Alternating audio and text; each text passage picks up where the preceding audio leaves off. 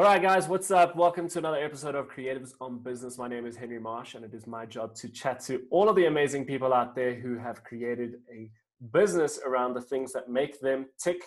In front of me today, all the way from somewhere in Pretoria, and through a Zoom call, is the manager of a little ad agency called Double Shift, which looks after the omni-channel marketing needs of its clients across a broad array of industries. Ever a sports lover, he has worked with some big brands before starting his own agency, including Nike, Salomon, Decathlon, Titans, and more. Away from work, he is an experienced public speaker and storyteller, husband, dog dad to two, bang average golfer, and an aspiring triathlete. Kurt, what is happening? Hey, dude. Thank you so much for being on the show. No, it's my pleasure, bro. It really is my pleasure. I think a lot of people say, "Oh yeah, it's my pleasure." This genuinely is my pleasure to chat. Yeah, I'm stoked. You are based somewhere in Pretoria, right? I actually just made that up. Yes, yeah. So no. In the east of Pretoria, in the bustling metropolis that is Pretoria.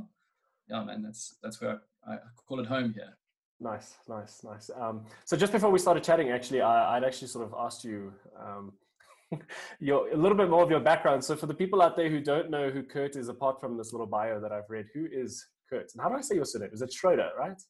Schroeder, yeah, bang on. So yeah, Kurt Schroeder. I am almost 30, which is exciting. It's difficult for me to sum up who I am. I think I'm probably a creative business marketer. I love business and I love the creative arts, and I've found a way to combine those things in, like you said, a little ad agency called Double Shift. But yeah, I'm not. I don't know. I still struggle to sort of sum myself up in these things. I think the thing that I really love doing is helping people and their businesses to unlock real value, and that's not just something that is cheesy and boardroom bingo, but to sit with people and to work out what they're really passionate about, what gets them going, and then find a way to monetize that and create an income stream out of that isn't soul destroying, so that they can actually do the things that they want to do while also having to do some things they don't want to. But sort of adding business models to people's dreams, if that's one way of putting it. You haven't always been doing this side of the business though, right? You started this marketing business ad agency of yours now quite recently, hey? Yeah. So I previously was working, in sports. So I worked for the Titans. I worked for a French sports retail company called Decathlon. So creativity and advertising has always been something that I've been intrigued by. And after having worked for Decathlon for a while, like I said, worked with a couple of big brands, I went and hunted for a job in advertising. I wanted to make that move before I got too long ahead in sort of the career trajectory. So I went looking for positions that I could find in advertising agencies. I actually applied for a junior graphic design position at a company, not because I wanted to be a junior graphic designer, but because it was an opportunity for me to sit down with them and I pitched them a business idea. And we actually started the previous place where I was working, an agency called Collabs, which was basically something that I pitched in an interview for a graphic design position, because I had a great idea that I thought this agency should jump onto, and that worked. So it was cocky and ballsy, but that's how I got into advertising. So I was previously with Collabs, like I said, partnered with an ad agency called LKDA, not Al Qaeda if you say it very fast, but LKDA, and I was there for a year when I decided to start my own agency, which is now just about a year ago. You mentioned just now briefly that you were with the Titans and with a sports shop, Decathlon. What was your role with them, and how did you get there? So Titans, there's sort of, in the timeline of my life, I lived in France and China for a while doing my master's degree. So there's sort of before overseas and after. Sorry, France and China. I was yeah. So my master's program bounced me from Lyon to Annecy, which is in the French Alps, to Shanghai, and then home. It was a pretty roller coaster master's degree. It was amazing. But before I did that, I was at the Titans, and I ended up at the Titans because I am a failed cricketer myself. I'd always dreamed of playing for the Titans. On my best day, I probably wouldn't have got onto the water bench. So I was fortunate in my honors degree to see an internship that they had at the Titans. The internship was supposed to be 100 hours of work experience divided over a year. Man, by the end of my second week, I'd worked 100 hours already because I just loved being at the stadium. I loved, it wasn't about being a teacher's pet. I was just soaking it all in, man. Seeing my heroes work, working alongside some of those guys was amazing. And after that, they offered me a position as a junior marketing guy because I didn't have a marketing department. And that's kind of where I transitioned from sport only to the creative side of life when I got into sports marketing at the Titans. So I was a sports marketer at the Titans for about 18 months until I moved to France, and then left my position because I left the country. And then after my studies in France, working with a couple of cool companies there, Decathlon, it was a French multinational. They've got stores all around the world, and they were starting up their retail stores in South Africa. And so the plan was always to come home after my studies. That's really what I wanted to do. And so a French company, after studying in France, starting up in South Africa was the perfect transition. So I joined Decathlon in 2016 as they call it a team leader. They don't really have bureaucratic structures, which is great. So I joined as a team leader, got to do all sorts of things from operations to marketing to others. And that's kind of how I got into Decathlon and previously was with the Titans. So what made you actually take the plunge, as you said earlier, into doing your own thing? I realized it wasn't as hard as people tell you that it is, which is a ballsy thing for an entrepreneur to say. I don't say that facetiously. The arrangement that I struck, the partnership that we had at previously, right, at the previous agency where we started this, again, I guess a separate agency, but the idea was that we had it was a collaborative, which I got a discounted rate on their services. So everything from graphic design, web development, content creation, copywriters, tra-la-la-la. I got a discounted rate on their cost. And in exchange, I diverted all of my business to them. So they became my preferential supplier for all of those things. So the benefit to me was low cost of services, having shared services as well. So being able to walk across the room, there's a web dev and there's a graphic designer and there's a creative director. You had all of those services on tap relatively at a reduced rate. And their benefit was they had a new channel of income. So it was a happy story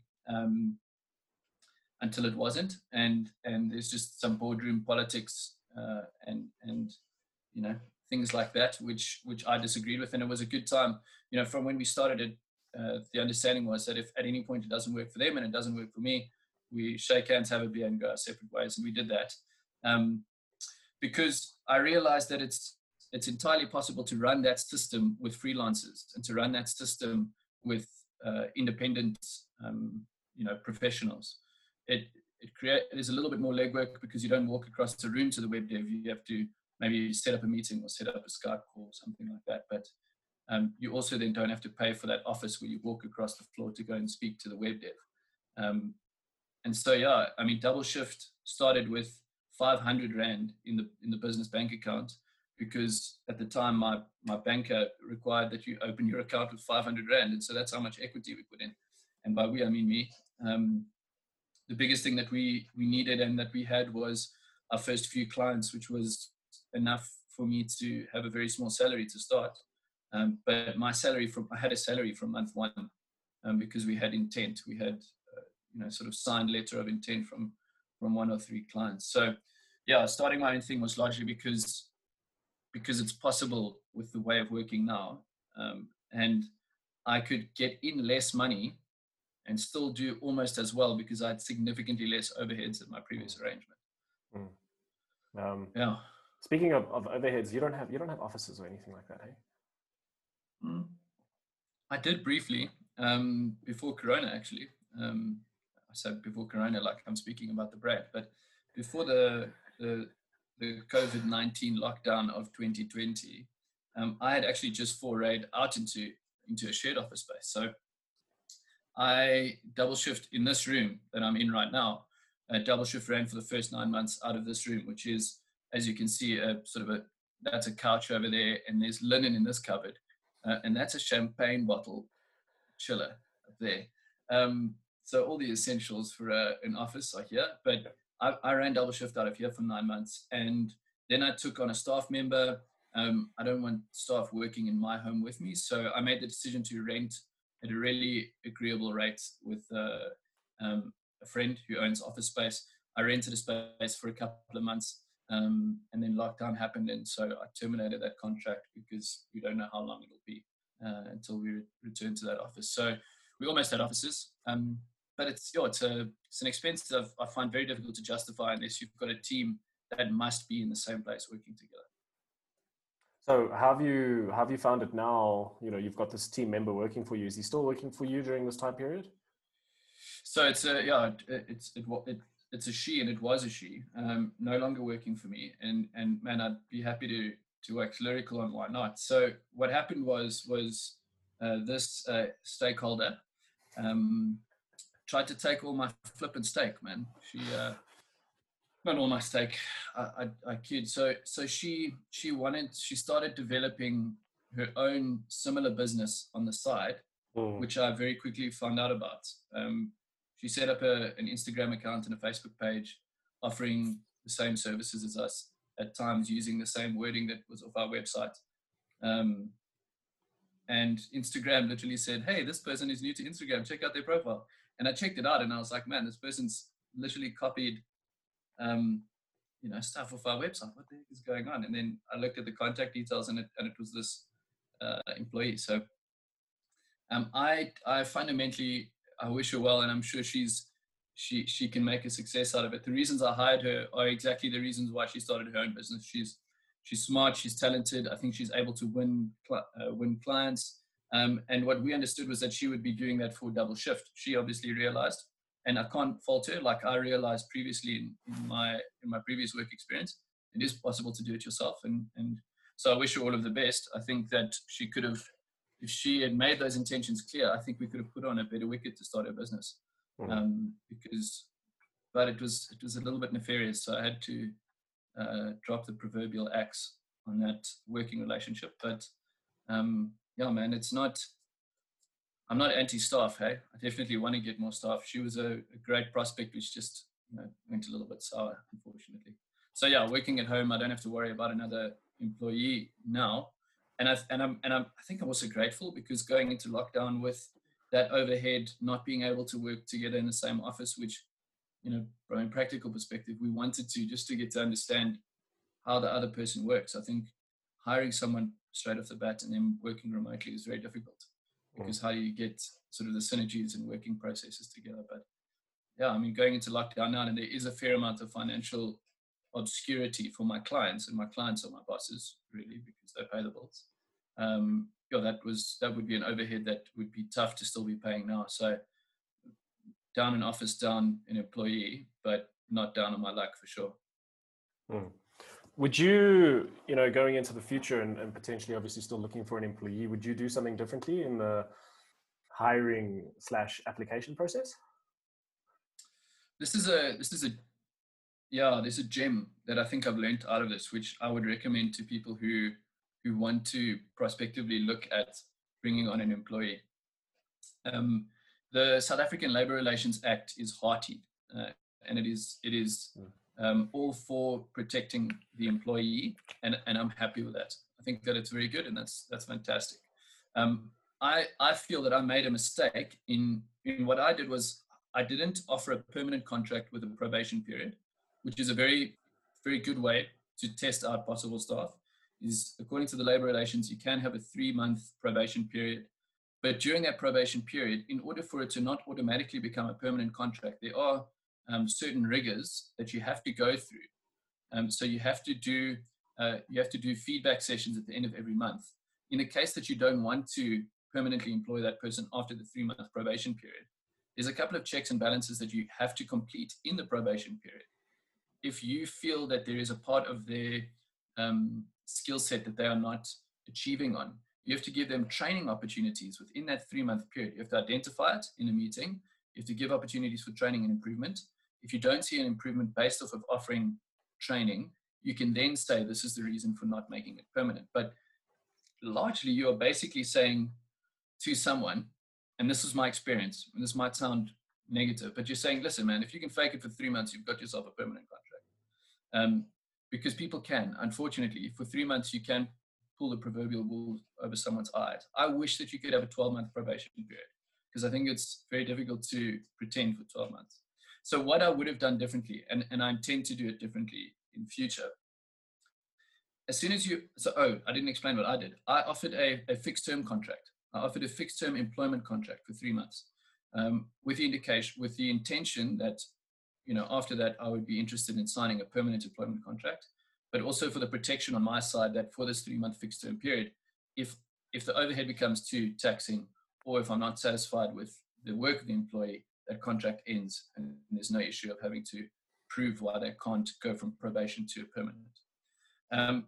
Now, I found out during the last month of that term, I found out that this individual was starting a competitive business to mine.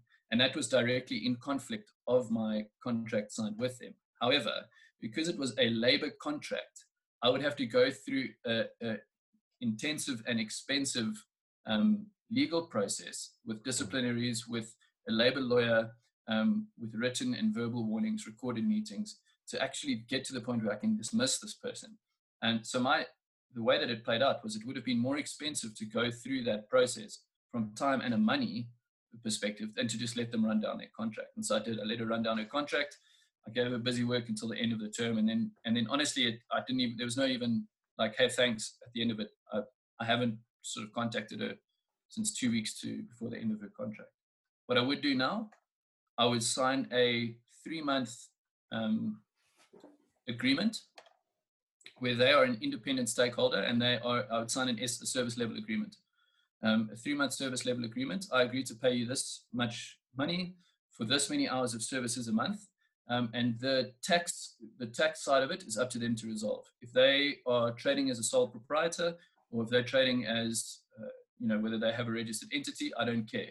Tell me your company name. If your company name is your name and you're trading as a sole proprietor, great. Here's how much I'm paying you as a service level agreement. It's 3 months. You sort out your PAYE and UIF, because as the employer, I was doing that previously for this stakeholder. You must sort out your tax issues. I pay you an amount, invoice me every month for 3 months, happy days. If after that, you love the person and you want to bring them on a permanent contract, you've given them time to prove that, you could make that a 3 or a 6 or a 12-month contract. But if they break contract in a service level agreement, they are an entity, not a person. They're trading as a company, not as an individual. You can have a contract lawyer write a letter, and that's game over today. It's over with immediate effect, depending on how you set up the contract. But you don't have to go through all of the labor issues. So not a fun lesson to learn, but I mean, I've gone into quite a lot of detail, but I would flip and recommend that for entrepreneurs who are not wanting to overextend or overexpose themselves when making a first hire. So I'm the kind of person who likes to dive quite deeply into the technical, but I'm just curious, did you ever chat to like a qualified lawyer about any of this, like what you've just discussed now? Is any of this sort of based on proper law things? Yeah, so I do have a lawyer, right? So I had a lawyer who was advising me through the process, okay. and we followed all of the legal processes that we needed to, from recorded meetings to printing contract and blah blah blah blah blah. It was a laborious thing, but as to how the structure of the contract goes when it comes to that new working agreement with an independent contractor, or with a that service level agreement in lieu of a labor contract. I mean, we haven't got there yet, but when it gets to that point, certainly I would have a contract lawyer, probably under the advisement of a labor lawyer, to write up that contract to ensure that, the Labor Relations Act is strong. And I also don't want to go and commit to a contract that, I find out later, oh, you thought this would work well, but it didn't. So my lawyer, who's a contract lawyer, advised that would be a good way to go forward. Okay. Yeah. It's always just good when you, especially if you're giving such like a technical advice on business topics that are quite legal, just good to have some kind of backing for that information 100%, as well. 100%, I could 100%. just see someone listening to this podcast and be like, oh yeah, we're going to do exactly what Kurt told us to do. And then, get fined Yeah. R1,000,000 at some point and then blame me. Yeah, or don't you do for that. this. Get your lawyer to check. But what I would say, get your lawyer to check all your contracts. Yeah. I think people are scared of paying lawyers and accountants. Don't be. They're qualified professionals for a reason. Yeah. And I think that if you use them, you'll look after yourself much more than expose yourself. Yeah. So let me be clear. I am not a lawyer and I'm not giving legal advice, nor is Henry. We're just talking nonsense on Freedom Day. Absolutely. It was actually so interesting, because of the lockdown and everything that's taking place at the moment. And I suppose me being a freelancer for the last 4 years, I don't realize when public holidays are. And it was I only realized late last night that today is Freedom Day. And I actually messaged you earlier this morning to be like, hey, are you cool to chat on Freedom Day? So it's cool that you're free on Freedom Day to chat. Yeah, that's good. Yeah, man, I think dealing with freelancers, the funniest thing is for me is that many freelancers don't even consult a calendar. You give them a deadline and you'll say, cool, I need this due on this date. They'll look at the date and be like, cool, that's 5 days from now. There's no such thing as a business day or weekends or public holidays. So there's pros and cons to that. There's definitely pros and cons to that. It's been really interesting and funny to listen to a lot of my friends at the moment who are working, full 9-to-5 jobs and stuff like that. And they're sort of like, oh my goodness, it's weekend. Like, because everyone's working from home, they don't even realize that, it's a Saturday or a Sunday. And I was like, yeah, well, welcome to the freelance lifestyle. Exactly. Oh, that's funny, man. But I wanted to touch on what you were saying earlier about, so often people who go into business for themselves are so, I don't want to say scared, but everyone tries to take on too much and tries to do everything themselves, that they're too worried about taking on, or don't think they've got the money to take on people like accountants and lawyers and all these kinds of things. But a large part of that also doesn't necessarily, they're not full-time employees. I mean, I know from my side, I've always been of the opinion that if I don't know how to do something, I outsource it. So even, within my own professional realm, which is photography and videography, I don't do any of my own video editing.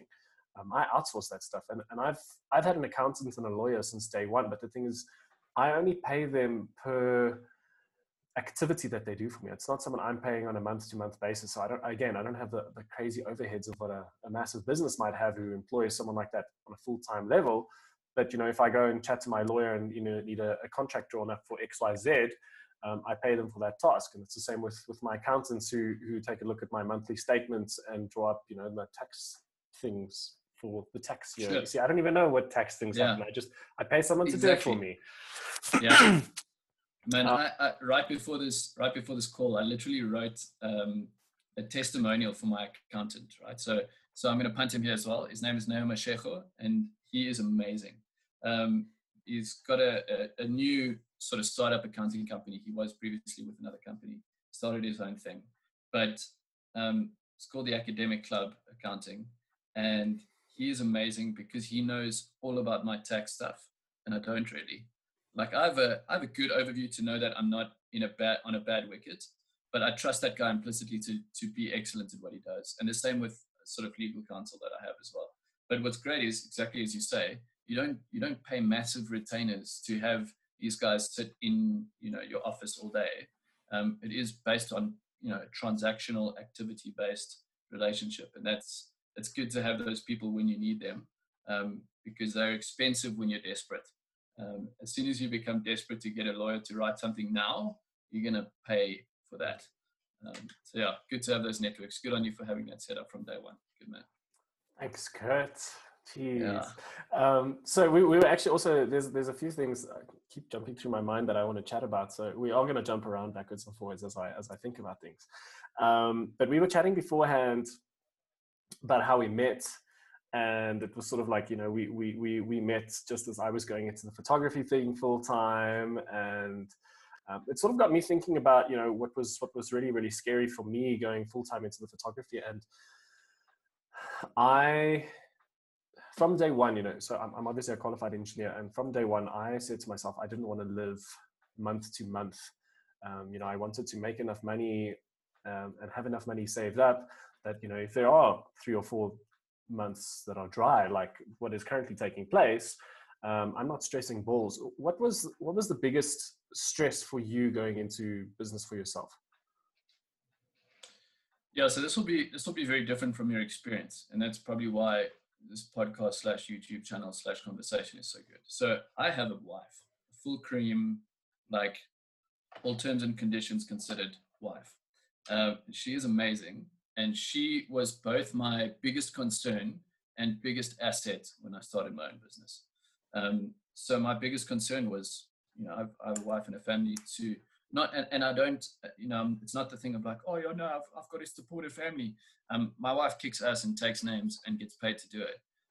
So when I started my own business, I had the buffer of knowing that my wife was making a really good income, that even if I had an awful month, and the way that I've structured my business, I don't like fluctuating months. So this is where I'm very different from freelancers. I like consistency in retainers and knowing what's coming in.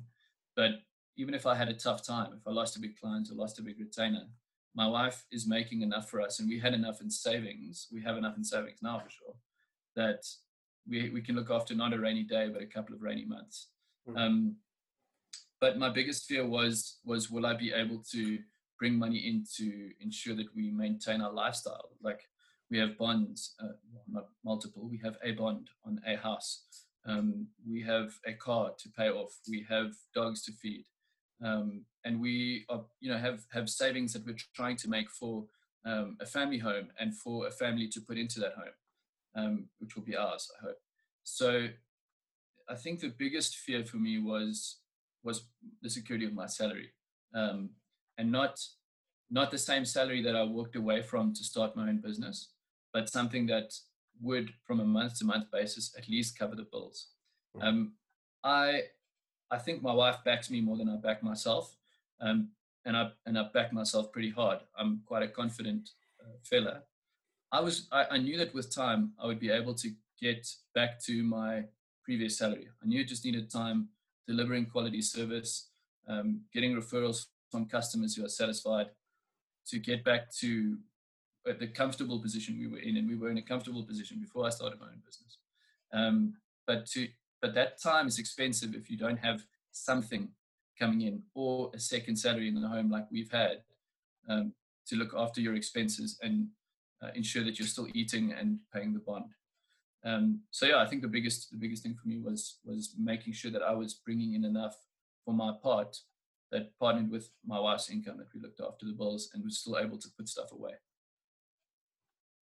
One of the biggest questions I always get asked is, how do I get new business? Now, obviously, you went into this sort of, chatting to a few of your old clients maybe, and taking your knowledge that you'd gained from doing something similar. But how have you gone about getting clients? Because I remember having a conversation with you, sort of just going into your business, and you'd already had like a couple of really, really good leads going for you.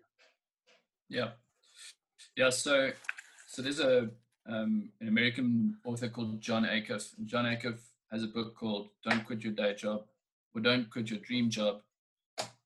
Don't quit your day job for your dream job, with the idea that you need to work on your side hustle. And I'm not a big fan of the term side hustle, but you need to work on your dream job to the point that there's enough money coming in to that job to validate the jump, right? That you don't just go from your day job to your dream job overnight. So I had, towards the end of my time at the previous company, I had to give a very long notice period. I'd agreed in my contract that there would be an extended notice period, and during that extended notice period, I was looking for other customers. How long was that notice period? 3 months. 3 months. So yeah, I had that time to transition out and to find customers. So I went in with, I think I had 3 clients. One of them was on a retainer, and I had 2 other clients where there was work lined up. Like, I think it was one client that needed a website, the other one needed someone to design a company profile for them. But I say design a company profile. The thing for me, the way that I like to get business is to understand my client really well, to the point that you are able to advise on what they need when they ask you for stuff. So that client who asked for a company profile did not need a company profile. What they needed was to be able to communicate their services to their clients. So their idea was, let's print a company profile and send copies of that company profile to all of our clients.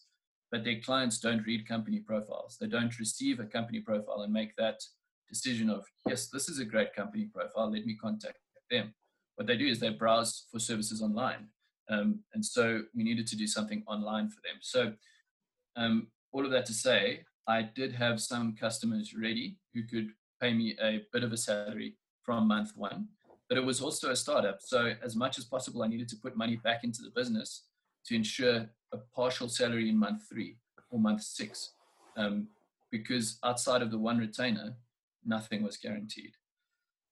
It's a different thing for me. I think it's particularly funny because I'm in an advertising agency, and the way that I get new business is not necessarily through like websites or mail campaigns or PPC or content calendar plans, because the nature of the nature of my client relationship is exactly that. It's a relationship rather than a once-off transaction.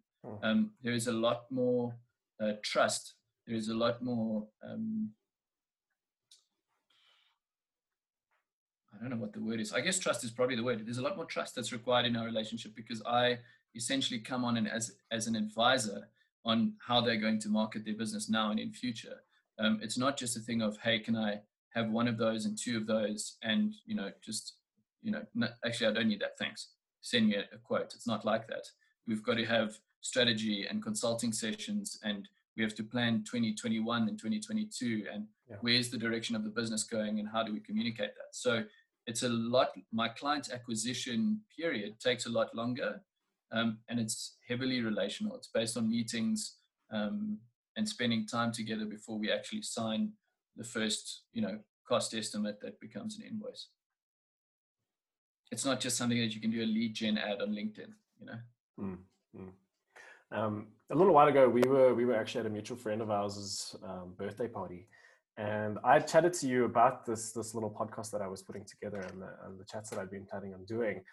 And you mentioned something that stuck with me, and it goes along the lines of, we need more businessmen and not creatives. Can you touch on that? Yeah. So I mean, I did a TED talk. I think it was in 2017 at TEDx Pretoria. I did a TEDx talk. Let me be clear, a TEDx talk. And the subject of that talk was the arts doesn't need better artists; it needs better entrepreneurs. And I believe that firmly still. I think, especially with freelancers, freelancers and musicians and portrait painters and need to be business savvy.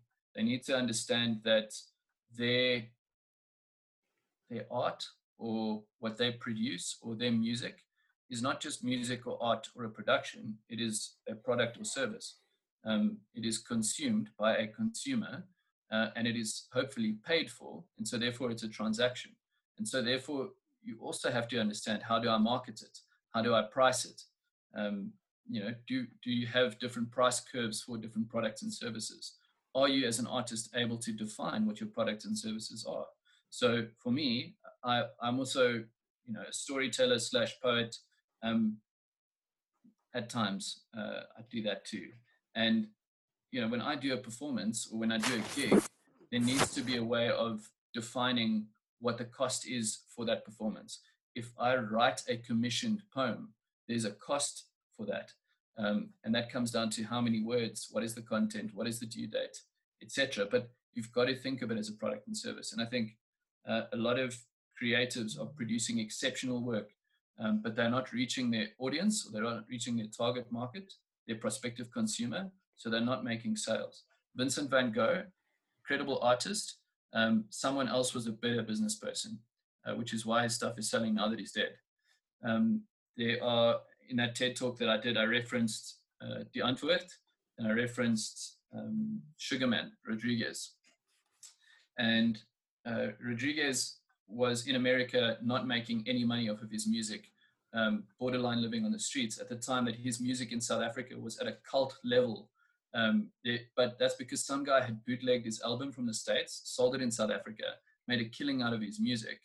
It was like a national anthem in the 90s in South Africa, and he had no idea that it was being played or making money here. The opposite is true of the Antwoord. The Antwoord, in South Africa, I think are maybe not appreciated as much as they would hope to be. But in Scandinavia land, they are a huge deal. They now own their own production company. They're not just a band, they're making money. And the personas that they put on are very much crafted personas. They are characters and they play the role of a character. So I would argue that Rodriguez is an example of an exceptional artist who was not very good at business. And the Antwoord are an example of a subjectively good art, couple of artists who I think are better entrepreneurs. It's always interesting when someone brings up this kind of topic, because I'd learned sort of really, really early on into my foray into photography full time that there were guys who were perceived as successful, and from my point of view, who were doing really, really, really well and making money and getting all the jobs, but their work wasn't necessarily as good as what you would think it should be. And then there were the guys out there who were creating work which was just mind-blowing, like their photographs and the art and the things that they were creating was just like incredible, but they were getting none of the work. And it really quickly showed me that it's not about the work that you're putting out, the work that you're creating, but it's about the work, it's about the business, it's about, so many people often say it's not what you know, it's who you know, and I really quickly learned, about the networking aspect of business. And I think it's a really important thing to note as well with any creative sphere, is that yes, there's a certain level that you need to achieve to be good at what you do, but surpassing that, you don't need to become a better photographer, musician, artist to make money. You actually need to start delving into the business side of things and actually start to incorporate certain business practices, and actually just going out and chatting to people and putting yourself out there rather than just your work. I recently watched a video. I think I had a lot of time to watch videos on YouTube. I don't know why that would be, like we're going through some worldwide pandemic. And I was watching this the video. Worldwide pandemic is called YouTube.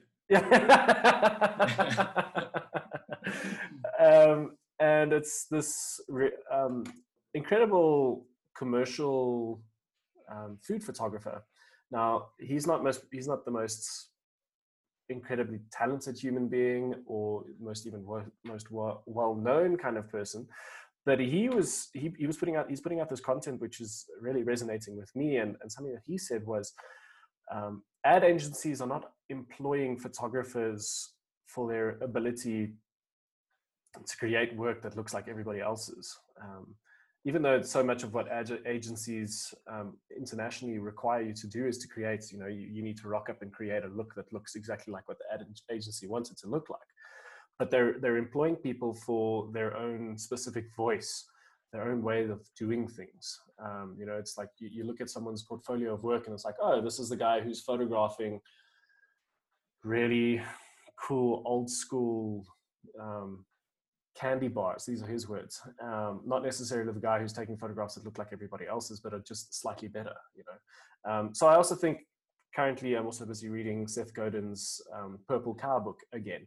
And so much of what he is stated in that book is it's not enough to just be better. You have to be different, Seeing a whole bunch of cows eventually becomes boring, but if you all of a sudden see a purple cow, you take note. Yeah. And this, I think, without blowing any hot air in your nether regions, but I think what I appreciate about you and what I appreciate about, my buddy Ed Fenter as well, is that you guys are now both professional photographers, but you didn't come out of professional photography school. And I love that, because when I was looking to, at one stage I was looking to recruit a graphic designer. And when I was going through graphic design CVs or portfolios, I literally could see per school and per year what the project was. Like the project brief was, design stuff for Standard Bank because every friggin' portfolio that I got from people in that year had some kind of Standard Bank markup. And eventually, there were probably some exceptionally talented creatures in between there, but I was so nar of looking at the same kind of similar portfolios or similar executions or similar techniques. I get very concerned when creativity is too closely coached or educated, because then it tends to attenuate, right? It tends to become conventional, because there is an educator who has determined what that convention is. And that's fine. I think that there's a lot of value in learning things like, the design principles for a graphic designer. And there are 101s that a photographer needs to know about aperture and light, and whether or not you have to go to a very expensive college to learn that, that's a different conversation, which I'm equally passionate about.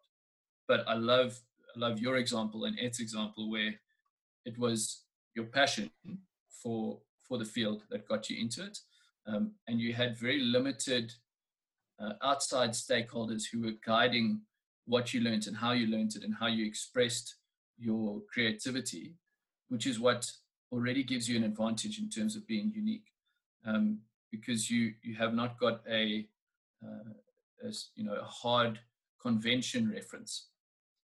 So I definitely agree with the idea that being exceptional or being different in your field is valuable, for the same way that in many industries, niche companies do incredibly well, because they offer niche services.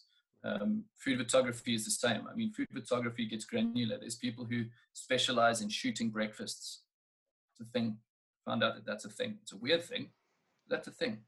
And I think that if you know that, you're a design agency, if you need a breakfast shot, there's like the guy or the girl, and there's only like two of them. So I think that there's a lot of value in drilling down and becoming a specialist in something. Myself in particular, though, I'm probably an example of someone who's taken more of the be a generalist at many things approach, because I think the speciality that I work on and that I feel I have is spending time face to face with clients and understanding what they need, even if what they need is not what they're saying, and being able to manage those client relationships and unlocking, I say unlocking because it's a word that I use a lot, unlocking their need is what I'm good at. And then it's just a matter of directing that to the person who's great at executing it. So if they think they need A, but actually they need B, C, D, and E, I know who does B and C well. I know the guy who does D, and I can find a guy who does E, but I facilitate the relationship. That's my speciality, and ensuring that it's delivered, to the client in the way that they need it to be delivered. But yeah, being a specialist is great. It's funny how we've morphed into this topic, because again, I don't necessarily classify myself as someone who's a specialist, and this is also a topic that we can, or at least I can spend at least a couple of hours on, having a debate between specialist and the specialist generalist, because I'm very much one of those kinds of people as well, where I'm not a wedding photographer, I'm not an event photographer, I'm not a fashion photographer, I'm not a corporate events photographer. I'm sort of very much in the realm as you. I have a relationship with the clients and I deliver on what they need. And, yep. and I'd also like to believe that that's a specific skill set. Someone actually mentioned, it's funny, it's my old boss. I used to work at an engineering firm, and him and I still grab a beer every now and then. And I chatted to him about this because I'm very much of the opinion, as you are, that there's a large value to be placed on people who can become specialists and niche artists, and I firmly believe that. But at the same time, I'm in this field of specialist generalist, and that's what he called me. He said, you're a specialist generalist, because I am the guy who people can call up to go photograph freaking 4 meter by 4 meter Persian carpets, and I am the guy who can photograph the moon, whatever. I don't even know why I thought of the moon right then, but it's the kind of thing. We can have a conversation between specialist and generalist specialist, but I think at the end of the day, what it boils down to is just simply trying to be completely different in how you approach that. And then, as you were saying, having the relationship with people and building relationships with people. I think that's also extremely important. Yeah, I think that that's, for me at least, and I think, that idea of, I love that term of a specialist generalist, because I know enough about all of this, the fields that we serve, to be able to do it myself well, but not brilliantly. So from graphic design to web design to SEO and PPC, blah, blah, blah, blah, blah. I can do all of that, but I'd rather work with specialists in those fields. But to have an overview of that is a special skill, to be able to understand a broad number of specialities, I guess, a broad number of work areas, enough to see that when it's going wrong, it's going wrong, or when it's going right, it's going right, is also a skill to have that overview. So yeah, the speciality that I know I have is client relationship and spending time with clients and unlocking value for both of us, unlocking work for my business and unlocking results for them. That's what it comes down to. That's what they expect from me, and I expect them to pay me for it. So yeah, I like that term of a specialist generalist, because in big corporate, and I'm not a big fan of big corporate. I also don't want to necessarily see double shift as a corporate any day. But the guys who get to the top, the guys and girls who get to the top, are people who know just enough about everything to be able to oversee and manage everything. Not just, it's not, and I say this with respect, but it's not the niche specialist that often gets to the top of running a big company. And that's why I say that, is because the niche specialist probably doesn't want to. They probably just want to be, they don't care about knowing what's happening with the UIF claims for people now during this time. They just want to know when they're going to build their next website, what's the brief for the next application we have to design. So yeah, specialist generalist, very cool term. It does sound like an engineer came up with it. I like it. So taking a complete left turn here, what do you believe? What ideology do you have that other people think is completely crazy? Oh man, that's such a good question. That's a really good question. Yeah, I think the and again, I blame guys like Ed and guys like you. I think the ideology that I hold is that education should be open source, and that people should not have to go through design college to be designers. They shouldn't have to go through. I think there are professions where there are exceptions. Again, I'm not giving legal advice. I'm quite worried about what I said about contracts earlier. But the lawyers need to go through due process to become lawyers. Doctors need to go through due process to become doctors. But I think particularly in areas of business, creativity, entrepreneurship, that there are already, and there should be more resources which empower those people to be, to have the fundamentals of what they need to operate, but also not attenuate their creativity where they look like everybody else. I also think that those schools and colleges, and none of them are my clients, and I don't think I know anyone who owns or runs them, but I mean, to charge kids 60,000-70,000 Rand a year to learn to become a graphic designer, where, I mean, frankly, graphic designers' opening salaries are anything between 7,000 and 11,000 Rand per month, depending on how good they are. And good is entirely relative to the bullish employer who determines their salary. I mean, that ROI is nuts. That is stupid. And then they get punished with things like student loans because I have to go to this school. That's the best school. I love seeing stories like you, and I love seeing stories like Ed, of people who are not specifically qualified or trained in their field of photography or creativity, and then just going out and kicking ass. I do highly value education, though, and tertiary education. So I'm not discrediting that at all. Myself, I studied for 7 years, man, and finishing with a master's degree was awesome. But I think that my first degree was in human physiology. It doesn't really serve me too much today, except that I know that when I hurt my quadriceps, I know what the 4 muscles in the quadriceps are. But it creates bandwidth. Like while I was studying, I was working 2 jobs because I had to pay off my studies. And that was just a time where I was building capacity. I went from being like schoolboy who was worried about whether I was going to get into the cricket team or get into the attentions of a girl that I fancied, to being an adult and going, yes, actually life is quite tough, and I have to pass these tests, otherwise I don't do well, and I have to deliver, otherwise I don't get results. And now it's called money. So I think that education is incredibly valuable, but I think that it should be freer than it is, much less expensive, because economies need qualified, skilled people to make them grow. And I think that in certain fields there shouldn't be the hardcore curriculums that they have. I'm not a big fan of design schools and art schools and music schools and so maybe that's my left field ideology. I don't know if it is. Again, like I say, if people think that I'm ridiculous, then they can phone Ed. I don't care. They can phone you. But I love Please seeing don't people phone me. Yeah, no, don't. Also, for all your legal needs, don't phone me. I am not a legal advisor. Let me just say that again. Maybe we can just call this podcast "Kurt is not a lawyer."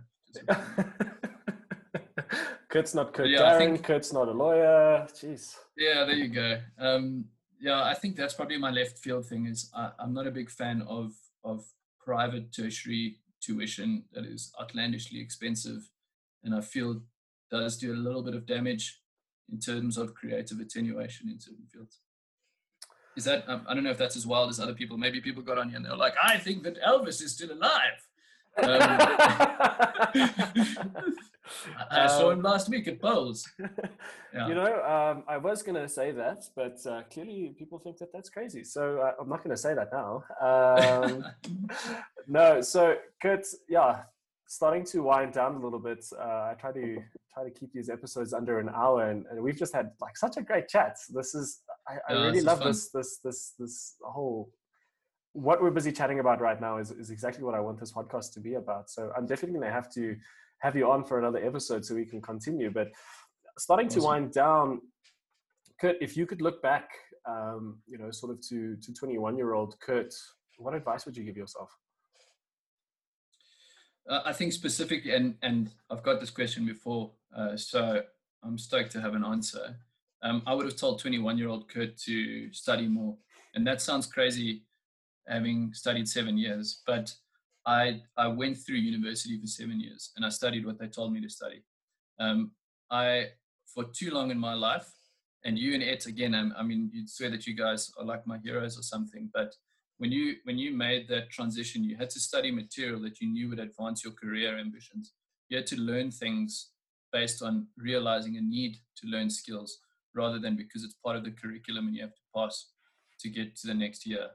I think there's so much information out there that I missed out on, and I wish that I'd studied smarter maybe, or studied more of the things that I'm really passionate about. And I would say that even for people who are in university now, if you're doing an engineering degree now, but you're passionate about photography, I think you should be studying photography on the side. You should be learning, you should be consuming content, you should be practicing. You should be shadowing people if you can for free to learn from them. But I think that my idea of learning was so fixed in the idea that, pass your modules and then you're going to get it, you're going to be super clever and get a job. I just feel like I missed out. I wish that I'd spent more time understanding that education was a privilege and not just a means to a job.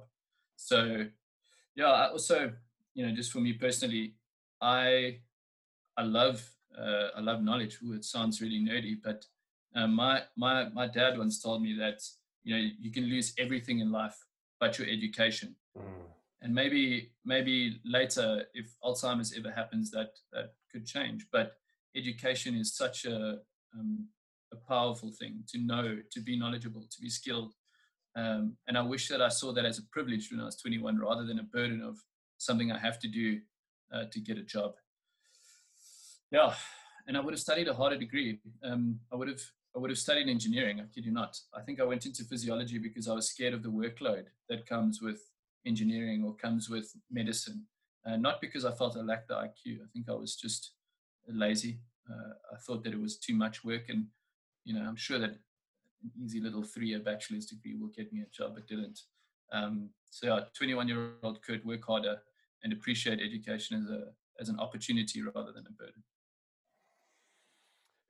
Good, dude. Thank you so much. I've got two more questions for you before I let you go. Cool. Where can the party people on the interwebs find you online?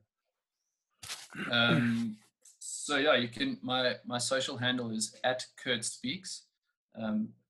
I joke and say often that I think my wife would rename my handle to @KurtSpeaks too much, but no, it's just @KurtSpeaks. And then yeah, I guess on Double Shift's channels as well. So Double Shift Creative, doubleshift.co.za. That's where I do work things. But otherwise, Kurt Speaks is where all the party animals can find me on the interwebs. People can DM you about legal advice. Oh, dude, I'm so nervous about that. No, but just to reiterate what Kurt and I said earlier, like please don't take anything that we've said as proper legal advice. Please consult your lawyers and your tax practitioners. Exactly. I also like to clarify that I did everything according to the Labor Relations Act, and I promise I'm a good guy, Mom. Oh man. Okay, Kurt. Last question for you. If you had a billboard on the N1, actually not before the COVID-19 pandemic hit us, so there was hundreds of thousands of people driving past there every single day, what would your billboard say? Not live, laugh, love, or what? Faith, hope, love.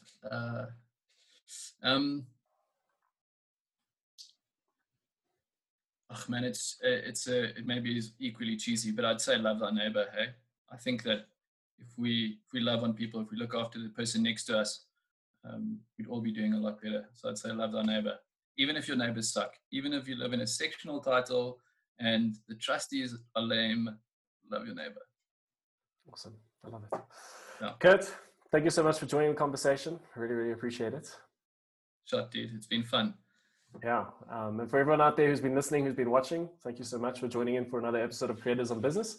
Check you guys next time.